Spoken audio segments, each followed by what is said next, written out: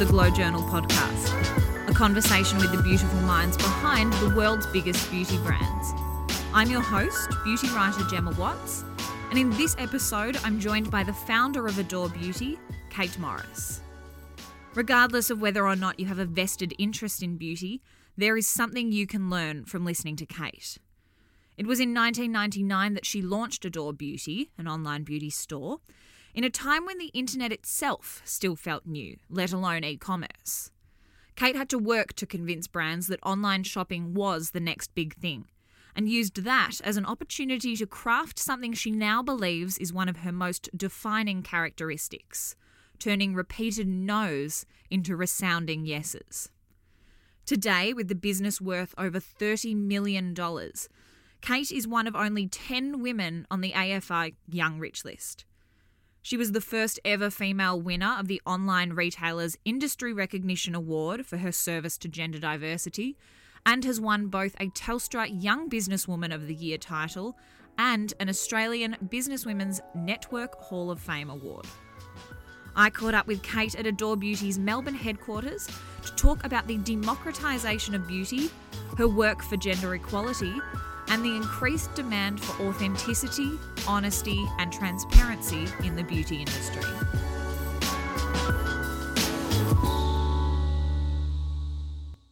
So your very first job was on a Clarins counter. It was. Was beauty something that you had always seen yourself working in?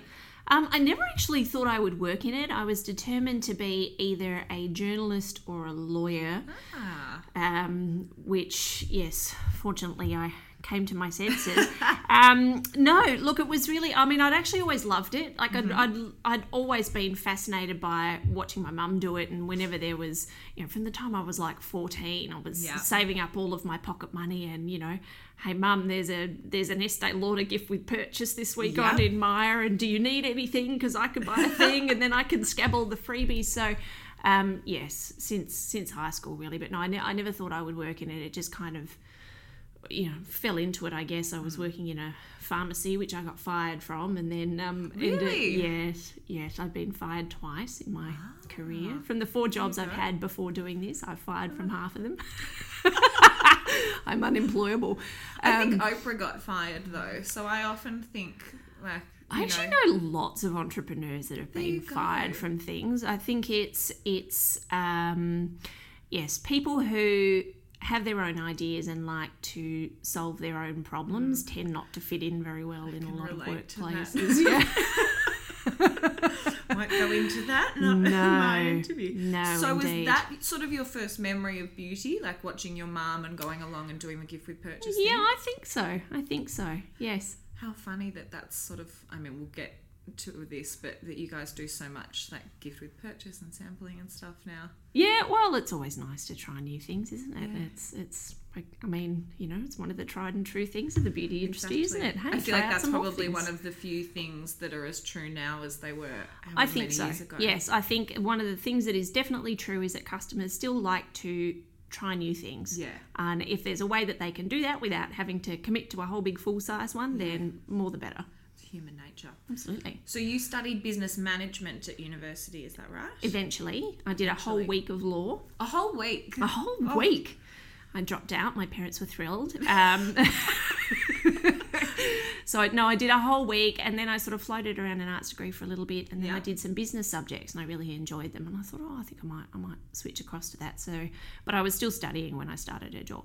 Oh my goodness. When you first started doing those business subjects, what did you think you'd be doing at the end of it? Oh, I don't know. I thought I'd end up being some kind of, corporate high flyer or something, somebody who works in the city and wears a suit. Yeah.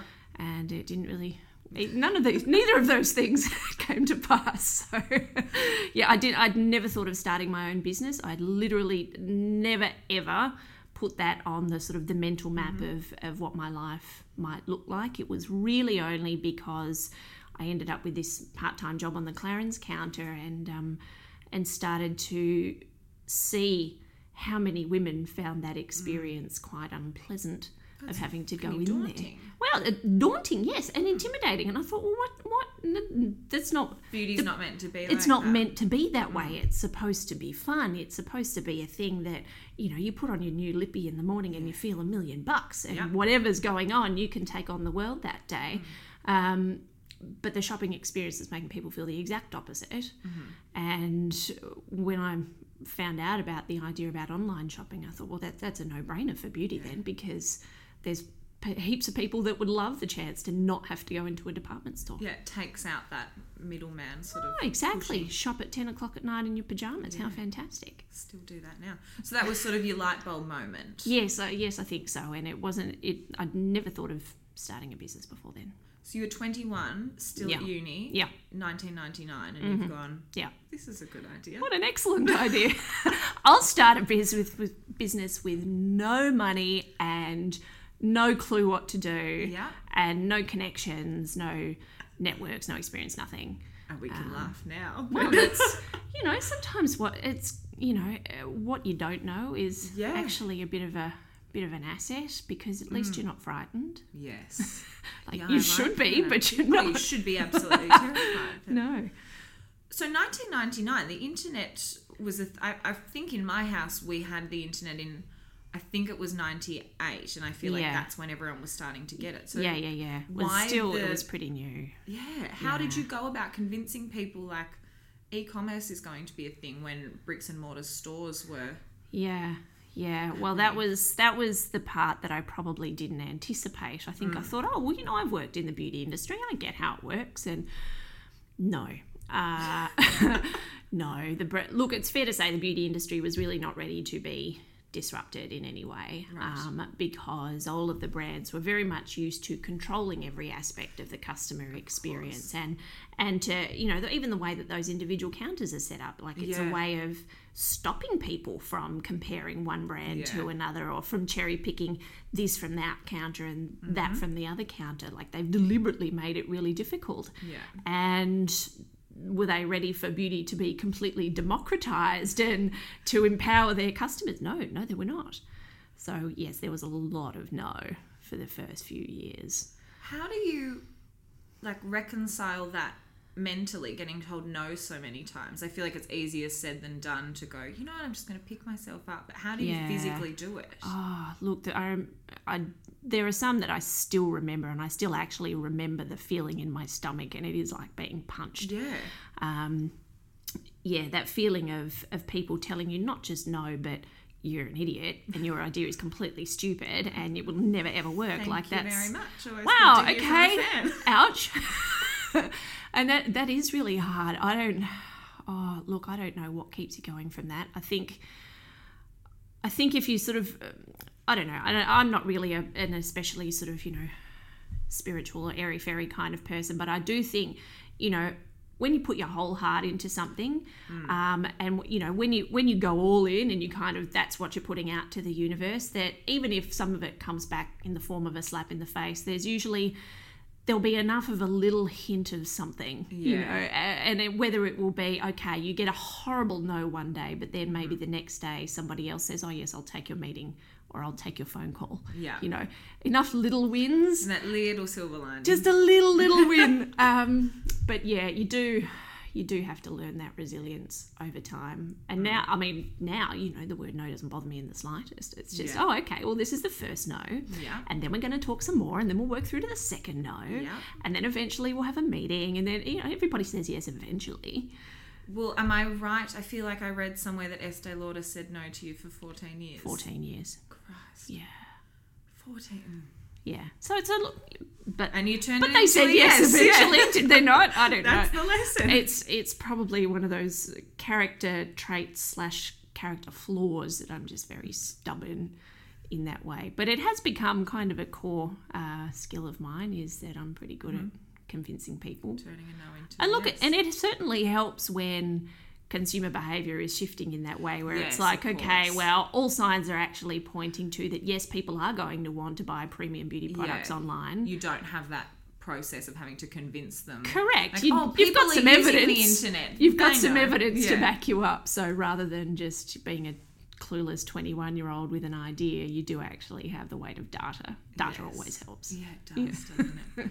So when you were 21, where do you even start? I feel like it's one thing to have this idea, but then how did you go about turning it into a company?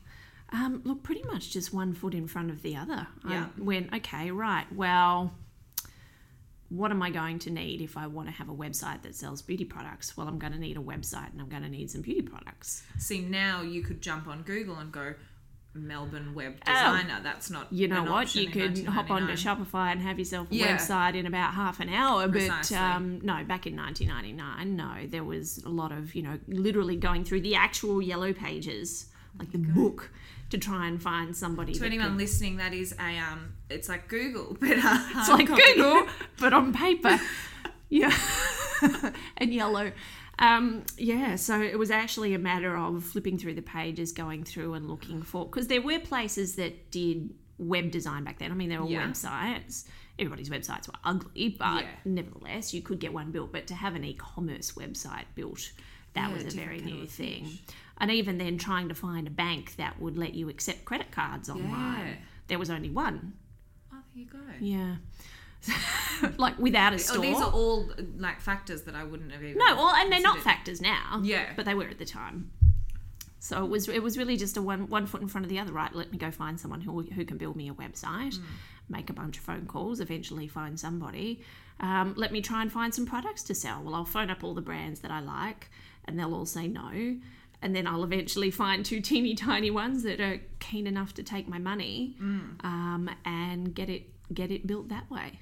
Well, that was going to be my next question. How did you go about onboarding brands? Because as we've said, now you can go to a brand, you've got data, people are shopping online. Sure. But how do you convince people at that time? Oh, look, there were heaps that just wouldn't even take my calls. Like it's Right. not even a conversation that we could start. But there were enough, I guess, that were willing to at least listen. Yeah. And there were some that were willing to, listen and then say no. And then there were some that, once I'd actually proven that I was going to do it and gone and got the website built with these two teeny brands on it, at least I then had a website and I could say, Something hey, tangible you to- can go and have a look at my website and you can see. And then they said, oh, yes, okay. And so I think I got 5 more that said yes after the first 2. And then, okay, great. Well, then I had a website with 7 products on and I could go back to everybody else again and then just kind of rinse and repeat for the next 14 years. Yeah. Do you find that those brands are all really accepting of digital now, or do they still have that, I guess, department store mindset in where they want to control every aspect of the customer experience? There Or a bit are of still both. a few of those, or some Yeah. that are still struggling with the idea of customers being empowered in the way that they are now. For a lot of brands, that's still very difficult. Yeah. The idea of that you can't control every image of every product that Yeah. might be on the web because people are allowed to take their own photos and put it up on Instagram. That's pretty wild for a lot of them. And even the idea that people might be able to say what they want to about a product having purchased it. I do still get some brands that are saying, well, what about if we get a negative review? Will you publish it? It's like, well, if the customer's given their opinion rationally and reasonably, then yes, I think that's important. Whatever.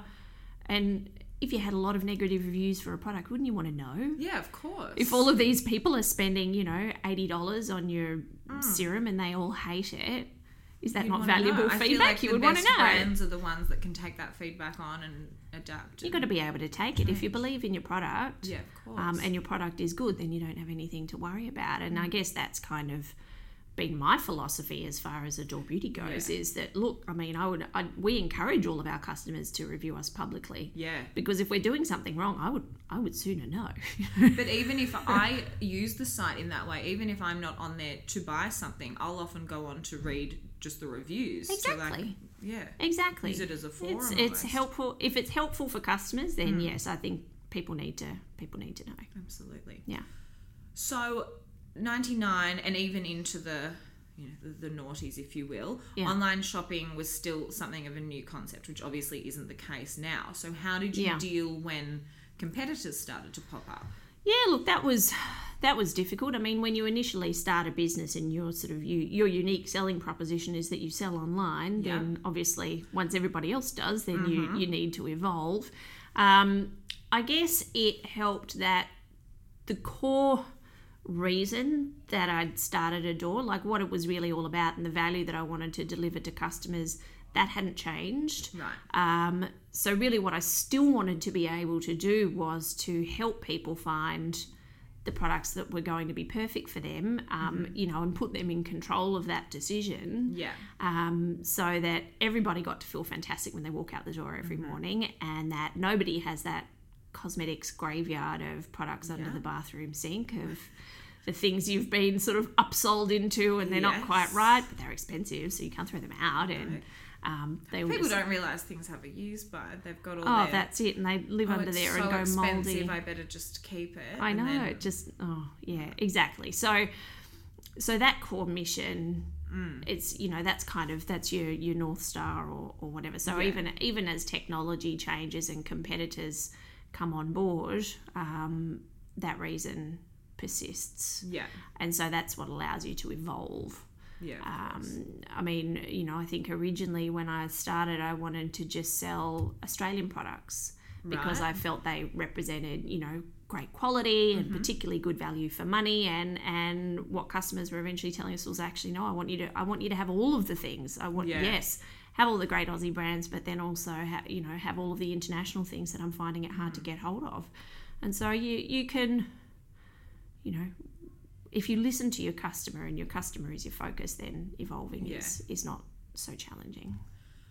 How did you find that the introduction of social media, both as a marketing tool for the business, but also as a place where people were reviewing products, how did that change the business?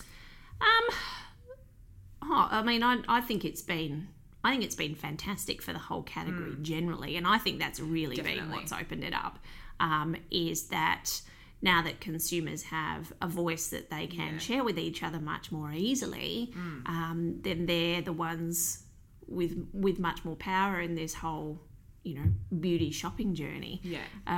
So I think it's been fantastic, and for us it represents an opportunity not just to listen more, because obviously, you know, we kind of originally viewed social media as, hey, we've got a whole bunch more ears. There are all these different ways now. We don't have to rely necessarily on customers to email us directly with feedback. We can see how they're talking to each other about products and what they're into and what they're not into, and this is fantastic. But it also is a really fun opportunity for us to get more involved with consumers kind of earlier in their shopping journey, like by being able to do really, you know, fun videos and how-tos and hire photographers and have our own studio and fun stuff. So we've become almost like a magazine and a shopping destination in one, that, you know, rather than just being, okay, right, well, I'll wait till I think of a beauty product I need and go and search for it and find it, or it's more, okay, well, how can we actually be involved in just sharing information? We've been doing this for 18 years. We actually know a lot of stuff. How can we share that? That's we see social media as a huge opportunity in that respect. I think social media also is responsible for the boom that we've seen in the last few years as well, because I think 100%. people are understanding that beauty is, you know, you might not be able to afford like a luxury gown, but you can still afford a high-end lipstick. That's right. Exactly. Yes, 100%. I mean, you might not be able to afford the YSL handbag, but you can have the YSL lipstick, you know, and let's see how that looks. And absolutely. And you still feel just as good taking it out of your purse. And absolutely. Yeah. I mean, I do. Yeah. Social media aside, we've seen so many changes in the beauty industry. What are some of the biggest ones that you've seen in recent years? Oh, Lord. Look, I really think social media has driven most of the changes, but the way that, the speed at which trends move and become adopted quickly. Yeah. You know, the sources of influence have really just changed. Yes. It used to be very much a magazine-driven thing. Like back in the day when I was on the Clarence counter, the things that we would sell would be the things that were in magazines, and now that's not. I don't think many people are actually using those as their key source of influence anymore. So yes, and then that's also sped up, you know, just the velocity at which that stuff can take off. I mean, all it takes is for a Kardashian to post about something, and all of a sudden it goes bonkers. So that's, the speed is just unbelievable. I mean, we've seen categories take off just out of nowhere. It was a couple of years ago, I guess, that highlighters really, went nuts, and inside of a couple of months, they'd existed for such a long time. They'd existed forever. We'd had them in our catalogue forever, but all of a sudden, the entire category just explodes and grows by 400% overnight. I mean, literally in the space of a couple of months, and we'd not seen things like that before. So the speed is pretty wild. I think also too, there's that real, people are really searching for and demanding authenticity and honesty in a way that, and transparency in a way that they haven't before. Shoppers and people online, people are savvy now. Oof. They're so savvy. Absolutely. And look, I think that represents a huge opportunity for brands to really, to really put their heart into it, and stop photoshopping mascara ads, and people and I think once upon a time people just kind of sighed and accepted that that's the way things were, and that you would never expect a product to actually do what the advertising said. But now I think people are like, well, no, show me, I want to see. And we're finding that in the content that we produce, that's what really resonates is, well, don't just tell me that Olaplex is good. Like, get Vanessa from customer service, whose hair's been, triple processed, and get her to use it for 3 weeks, and show me, don't Photoshop it, but show me before and after. People love that. Well, I wanted to talk to you about the content that you guys produce, because and correct me if I'm wrong, I would imagine that one of the big obstacles with selling beauty online is that there are still people who want to go in and swatch something on the back of their hand and just play with the colours and the textures and see what things feel like before they commit. But I feel like the way you guys get around that is with the content you're producing, because you do all that. You show the swatches, you show before and afters. Absolutely. And I think you almost can do it better than in store, because there's only, if you're going to buy a hair treatment, for instance, how much can you see from, exactly. Or even if you have it used on you at the hairdresser, how much can you tell from one use? You really don't know until you've taken it home and tried it for a month. So and I guess that's the upside. Colours and stuff, the lighting in a department exactly. store. Yeah, exactly. So, our goal is always to make our shopping experience better than shopping in a store. Yes. And to give you more than you would be able to get, even if you could, pick up the product and touch it and try it. And I mean, we've taken that approach with launching fragrance on our side as well, with the Scent Room, is that, you get to, when you receive your fragrance, you also get a little test file so that you can wear it at home for a week and see how you feel, live in it for a little bit, or just, spray it one time in on a card and put it in your handbag.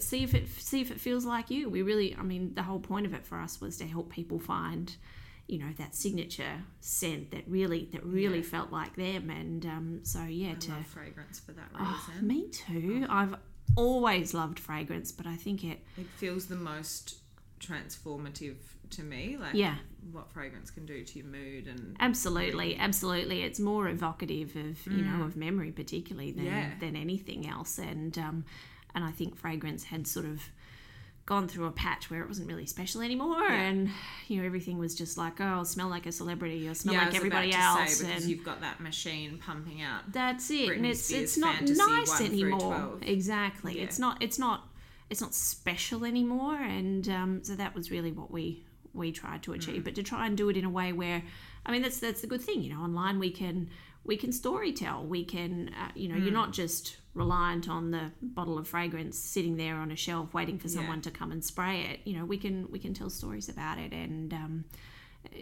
and to be able to try it out at home and wear it yourself for a week first. And if you don't like it, send the big bottle back.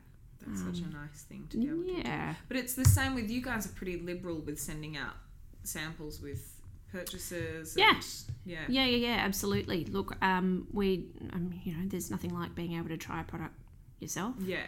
So yes, I mean, we aim to to be better than in the store. I can jump on Instagram and recommend a foundation to someone, but if they don't have the same skin type or want the same finish, then how can they know?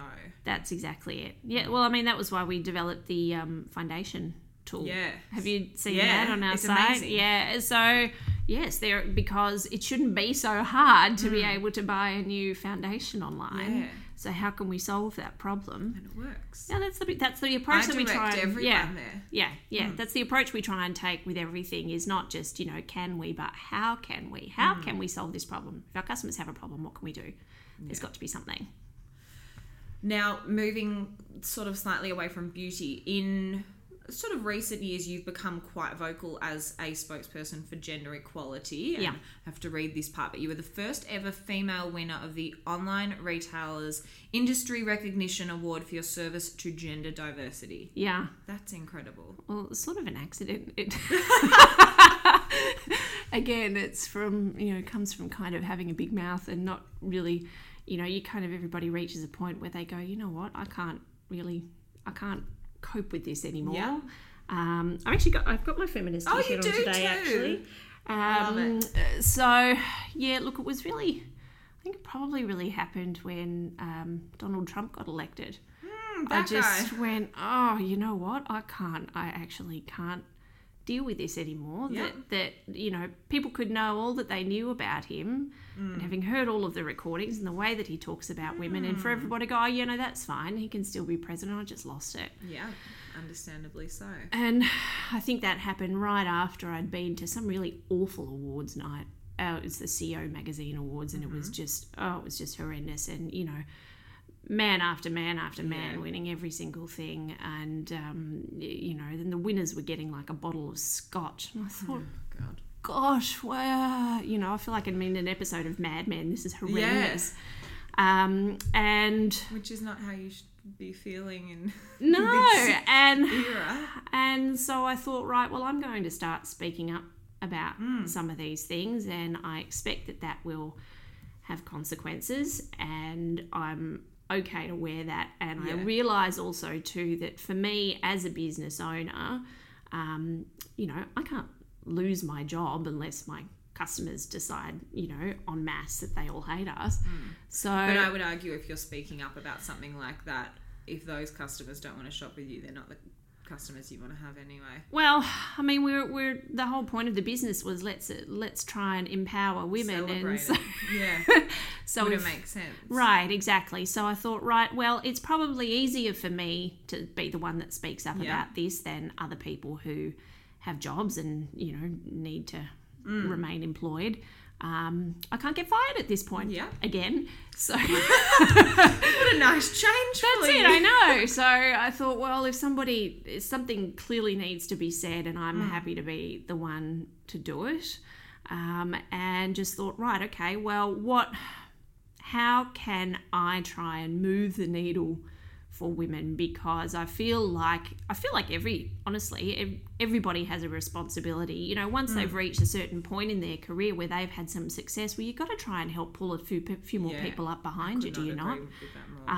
You have a responsibility to do it. And so I do a lot of mentoring for other female business owners. We've got our Women in Tech scholarship that we started here at Adore, and that's been really fantastic. Being able to do things for here in our team to say, right, well, we should be doing more to help, not just, to help women in their careers, and to help, parenting not be the thing that kind of, disadvantages them. So to put in equal paid parental leave, so to encourage both the men and the women to take their time out to be the primary carer, to do things like double our domestic violence leave and make that fully paid. It's what can we do to try and support the women that work here, but also what can I do, you know, as an opinion leader to be calling things out.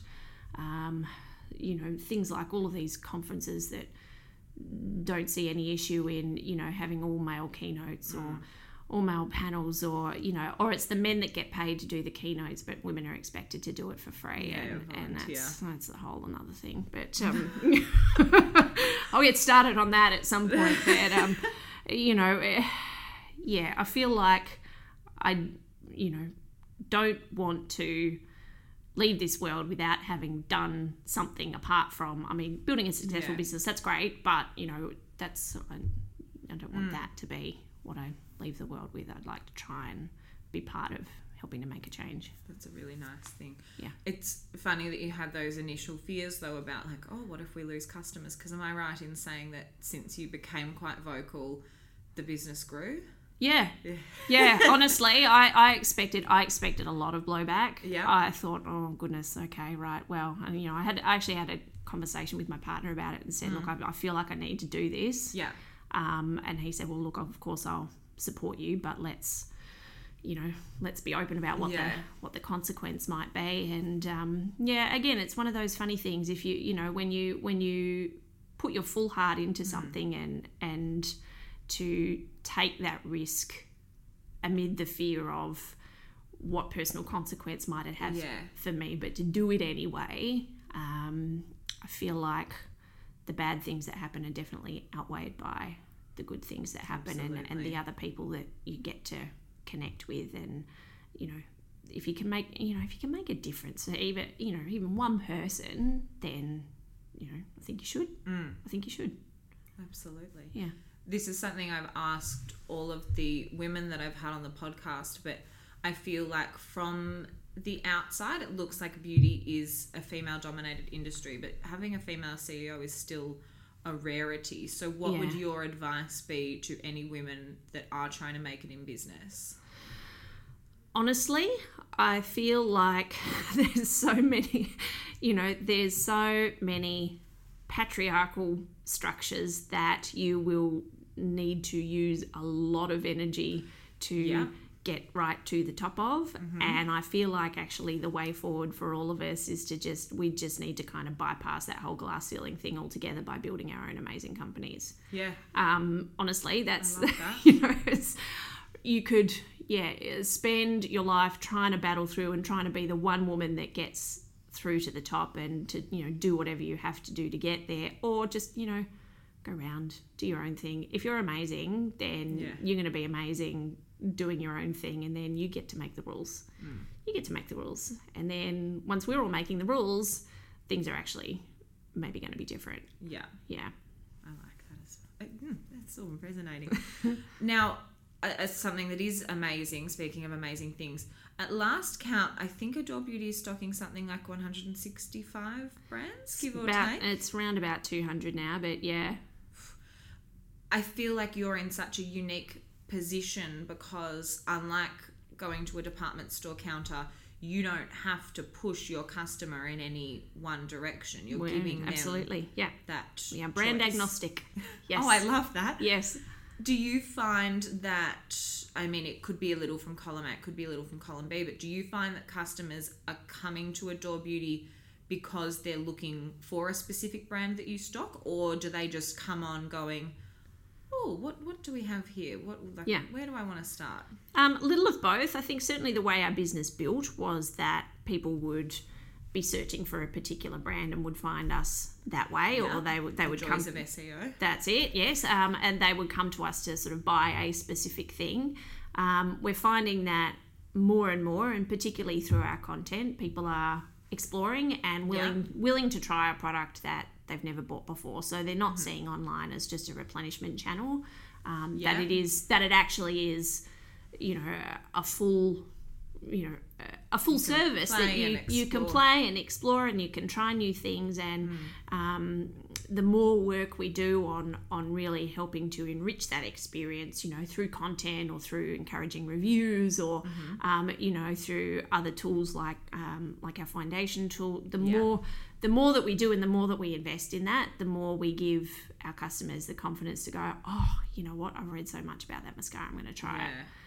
It is a confidence thing. It's a confidence thing, and to say, oh, and for them to trust us and go, okay, Adore won't let me waste my money, Yeah.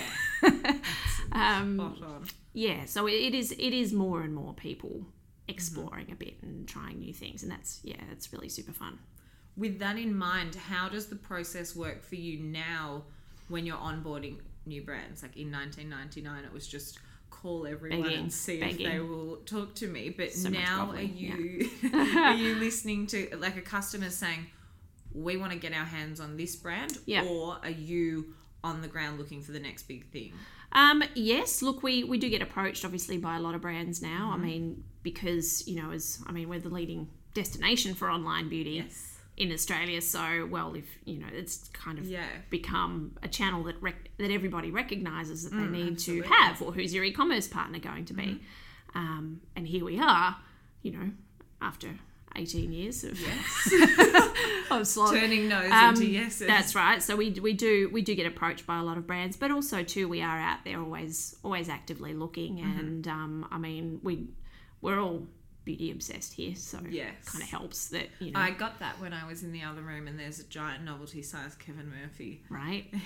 How good would it be if they come in that size? That's the dream. Just like a keg, just stick a pump on the side. I walked into beauty heaven. That's it.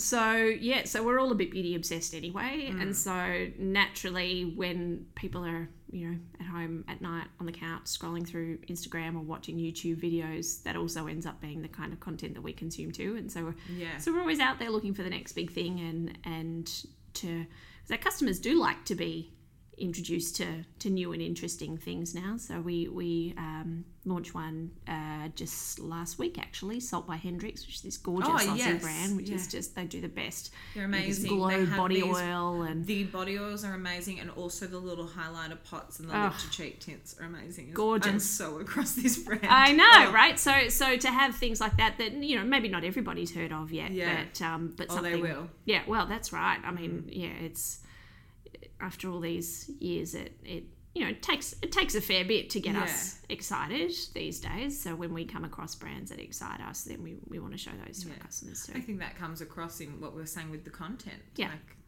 you guys we're excited, you can tell. Yeah. You have to be though. Nothing bothers, I mean, this is, again, I'm just turning this into my interview, but nothing bothers me more than when you see influencers talking about a beauty product and I'm like, you're not excited about this. No. It's still got the seal on it. You haven't. That's it. Yeah. That's it. Yeah. No, I think, and again, that's that search for authenticity. And I think what everybody loved about Instagram at the start was that it really, it was real. And it's like, wow, these amazing people, and I can tell what they actually use, and they're, But now, the more and more, and you see it with a lot of the bigger ones, when every single post they do is a sponsored post. You're like, well, I don't actually know what you use anymore. Exactly. Now it's just like a celebrity endorsement. A moisturiser one day, this is the best moisturiser I've ever used. And then the next day, this is the best moisturiser. Which one is it? I know. And it's just, and people can smell it. Yeah. Right? That's what we were talking about with people being savvy. Like, you can't talk down to your customers, your followers. No. I mean, just be honest. And you're talking about, this is the whole generation that's watching Netflix because they don't want to watch ads anymore. Yeah, that's true. It's ads are annoying. But genuine stuff is good. Yeah. I'll get us back on track now. Okay. Something else that's really unique about the position that you're in. The fact that you guys have got makeup, skincare, hair, fragrance, that you can see what's trending, you can see what people are buying and what they're not. Yeah. We touched on how highlighters blew up a few years ago. Right. What are some of the categories that you've seen explode recently? Wellness category is really huge now. The Beauty Chef, that kind of thing. The Beauty Chef, Wellco, is our latest addition there, which I'm personally obsessed with. Same. I love their green if stuff. it's going to make me look like Elle Macpherson, then I'm Right, there. just I'll take that chance. Yeah. She's amazing.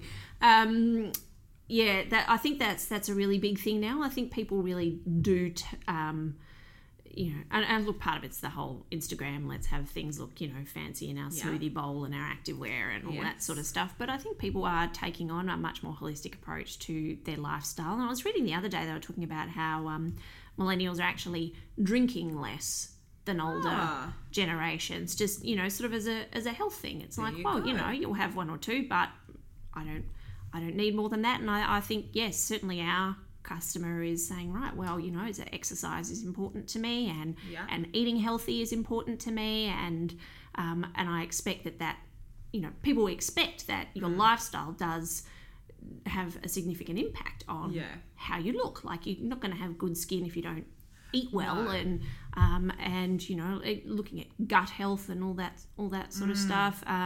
People are really educated about that now, and so it's effectively it is a beauty product, isn't it?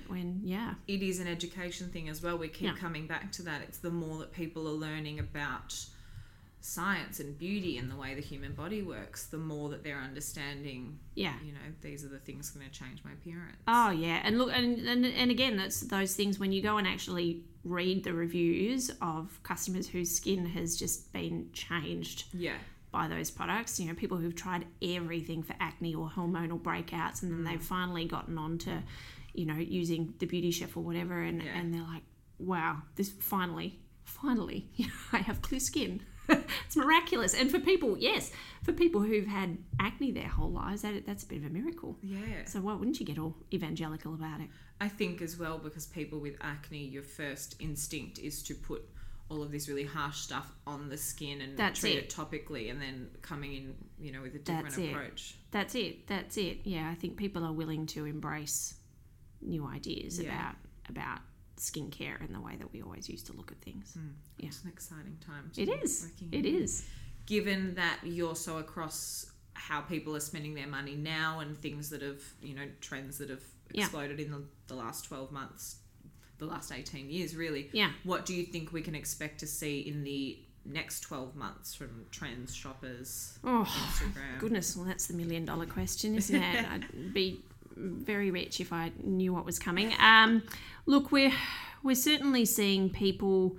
I think makeup was a really big thing, like with when Instagram sort of first came out. But I think skincare is really kind of taking over from that more, rather than just doing a really heavy, super contoured makeup so that you look great in that selfie. People actually just want to look luminous and naturally glowing. Exactly. It's like, I just woke up like this, 18 selfies and 3 filters later, but now, nevertheless, people are getting really serious about their skincare now, and kind of starting to geek out a little bit and wanting to know about all of the different ingredients, and that's why I was seeing a huge explosion in brands like The Ordinary, which has been absolutely massive, but also too our more cosmeceutical brands, Aspect Cosmetics, SkinCeuticals, hugely popular. People really wanting to invest in their skin even more so than makeup. You're probably not allowed to talk about this, but did you see a drop-off with The Ordinary during that strange period? The reverse. Oh, there you go. The reverse, yeah. I think so many people were kind of already obsessed with the product and the idea that it maybe wasn't going to be available for people out. I think there was a fear that... Yeah. There you go. Yeah, it was like the doomsday preppers, like just sort of stocking up unbelievably. Wow. Yeah, it was pretty... It was pretty amazing, but yes, hopefully better for the people who work there now. Yes. Yeah, that would have been very stressful, I imagine. So, an Australian Businesswomen's Network Hall of Fame Award, Telstra Businesswoman's Award in Innovation, 2 Inside Retail Top 50s, a Vogue Woman of the Moment Award, and what else have we got? Telstra Young Businesswoman of the Year title. Just a couple of things on that resume following getting fired twice. I came good, Mum. That's a thing. I don't know. I find the awards... That's unbelievable. Look, I do find it really weird. It's really strange to me, because also too it's like it's just me doing this. I have an amazing team and everybody works really hard, and so I always actually feel really bad if anybody gives me an award for something. It's like, goodness, it's, give those guys slugging it out every day in customer service award, the warehouse, working frantically to pack everybody's orders and get them out on time. I mean, that's a team effort, that is. It takes an army. Yeah, well, it absolutely does. It absolutely does. And, I'm really lucky that I get to choose the people I work with because they're all awesome. It's pretty fun. Well, all that in mind, Kate Morris, what's next for Adore Beauty? World domination, obviously. Yeah, of course. Obviously. Look, we're having so much fun with what we're doing at the moment, particularly around content, and we're still working really hard on helping give our customers better and better recommendations, and finding more and more ways that we can help everybody find the perfect thing. As the question I still get asked all of the time is, people sort of sidle up to me and they go, okay, but really, what's the best moisturizer? Yeah. It's like, well, the answer is that it totally depends, Yeah, tell me about your skin. Exactly the same skin then. Well, or even if we like the same sorts of things. Yeah. I mean, some people want, like a big heavy jar that looks beautiful on your bathroom sink and that smells amazing, and you feel like a celebrity every time you put it on your face, whereas somebody else might say, right, well, I just want the most hardcore high strength thing that you can give me, and I don't care if it smells like petrol, just give me all the ingredients I can get.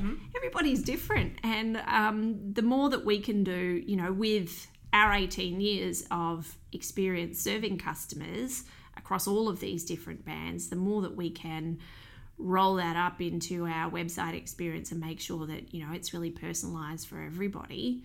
I think the more value that's going to give to our customers. I mean, we have this huge product range now, and now we just need to find some really good ways of holding your hand and guiding you through it.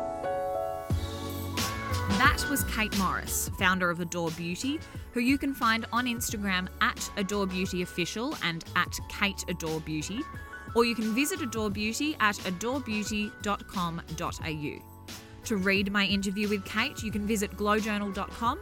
And for more beauty news, you can find me on Instagram at gemkwatts or at glow.journal. If you liked this episode, please do not forget to subscribe, rate, review, and share so other beauty and business lovers can find us and join the Glow Journal family. I'm Gemma Watts. You've been listening to the Glow Journal podcast, and thank you for joining me.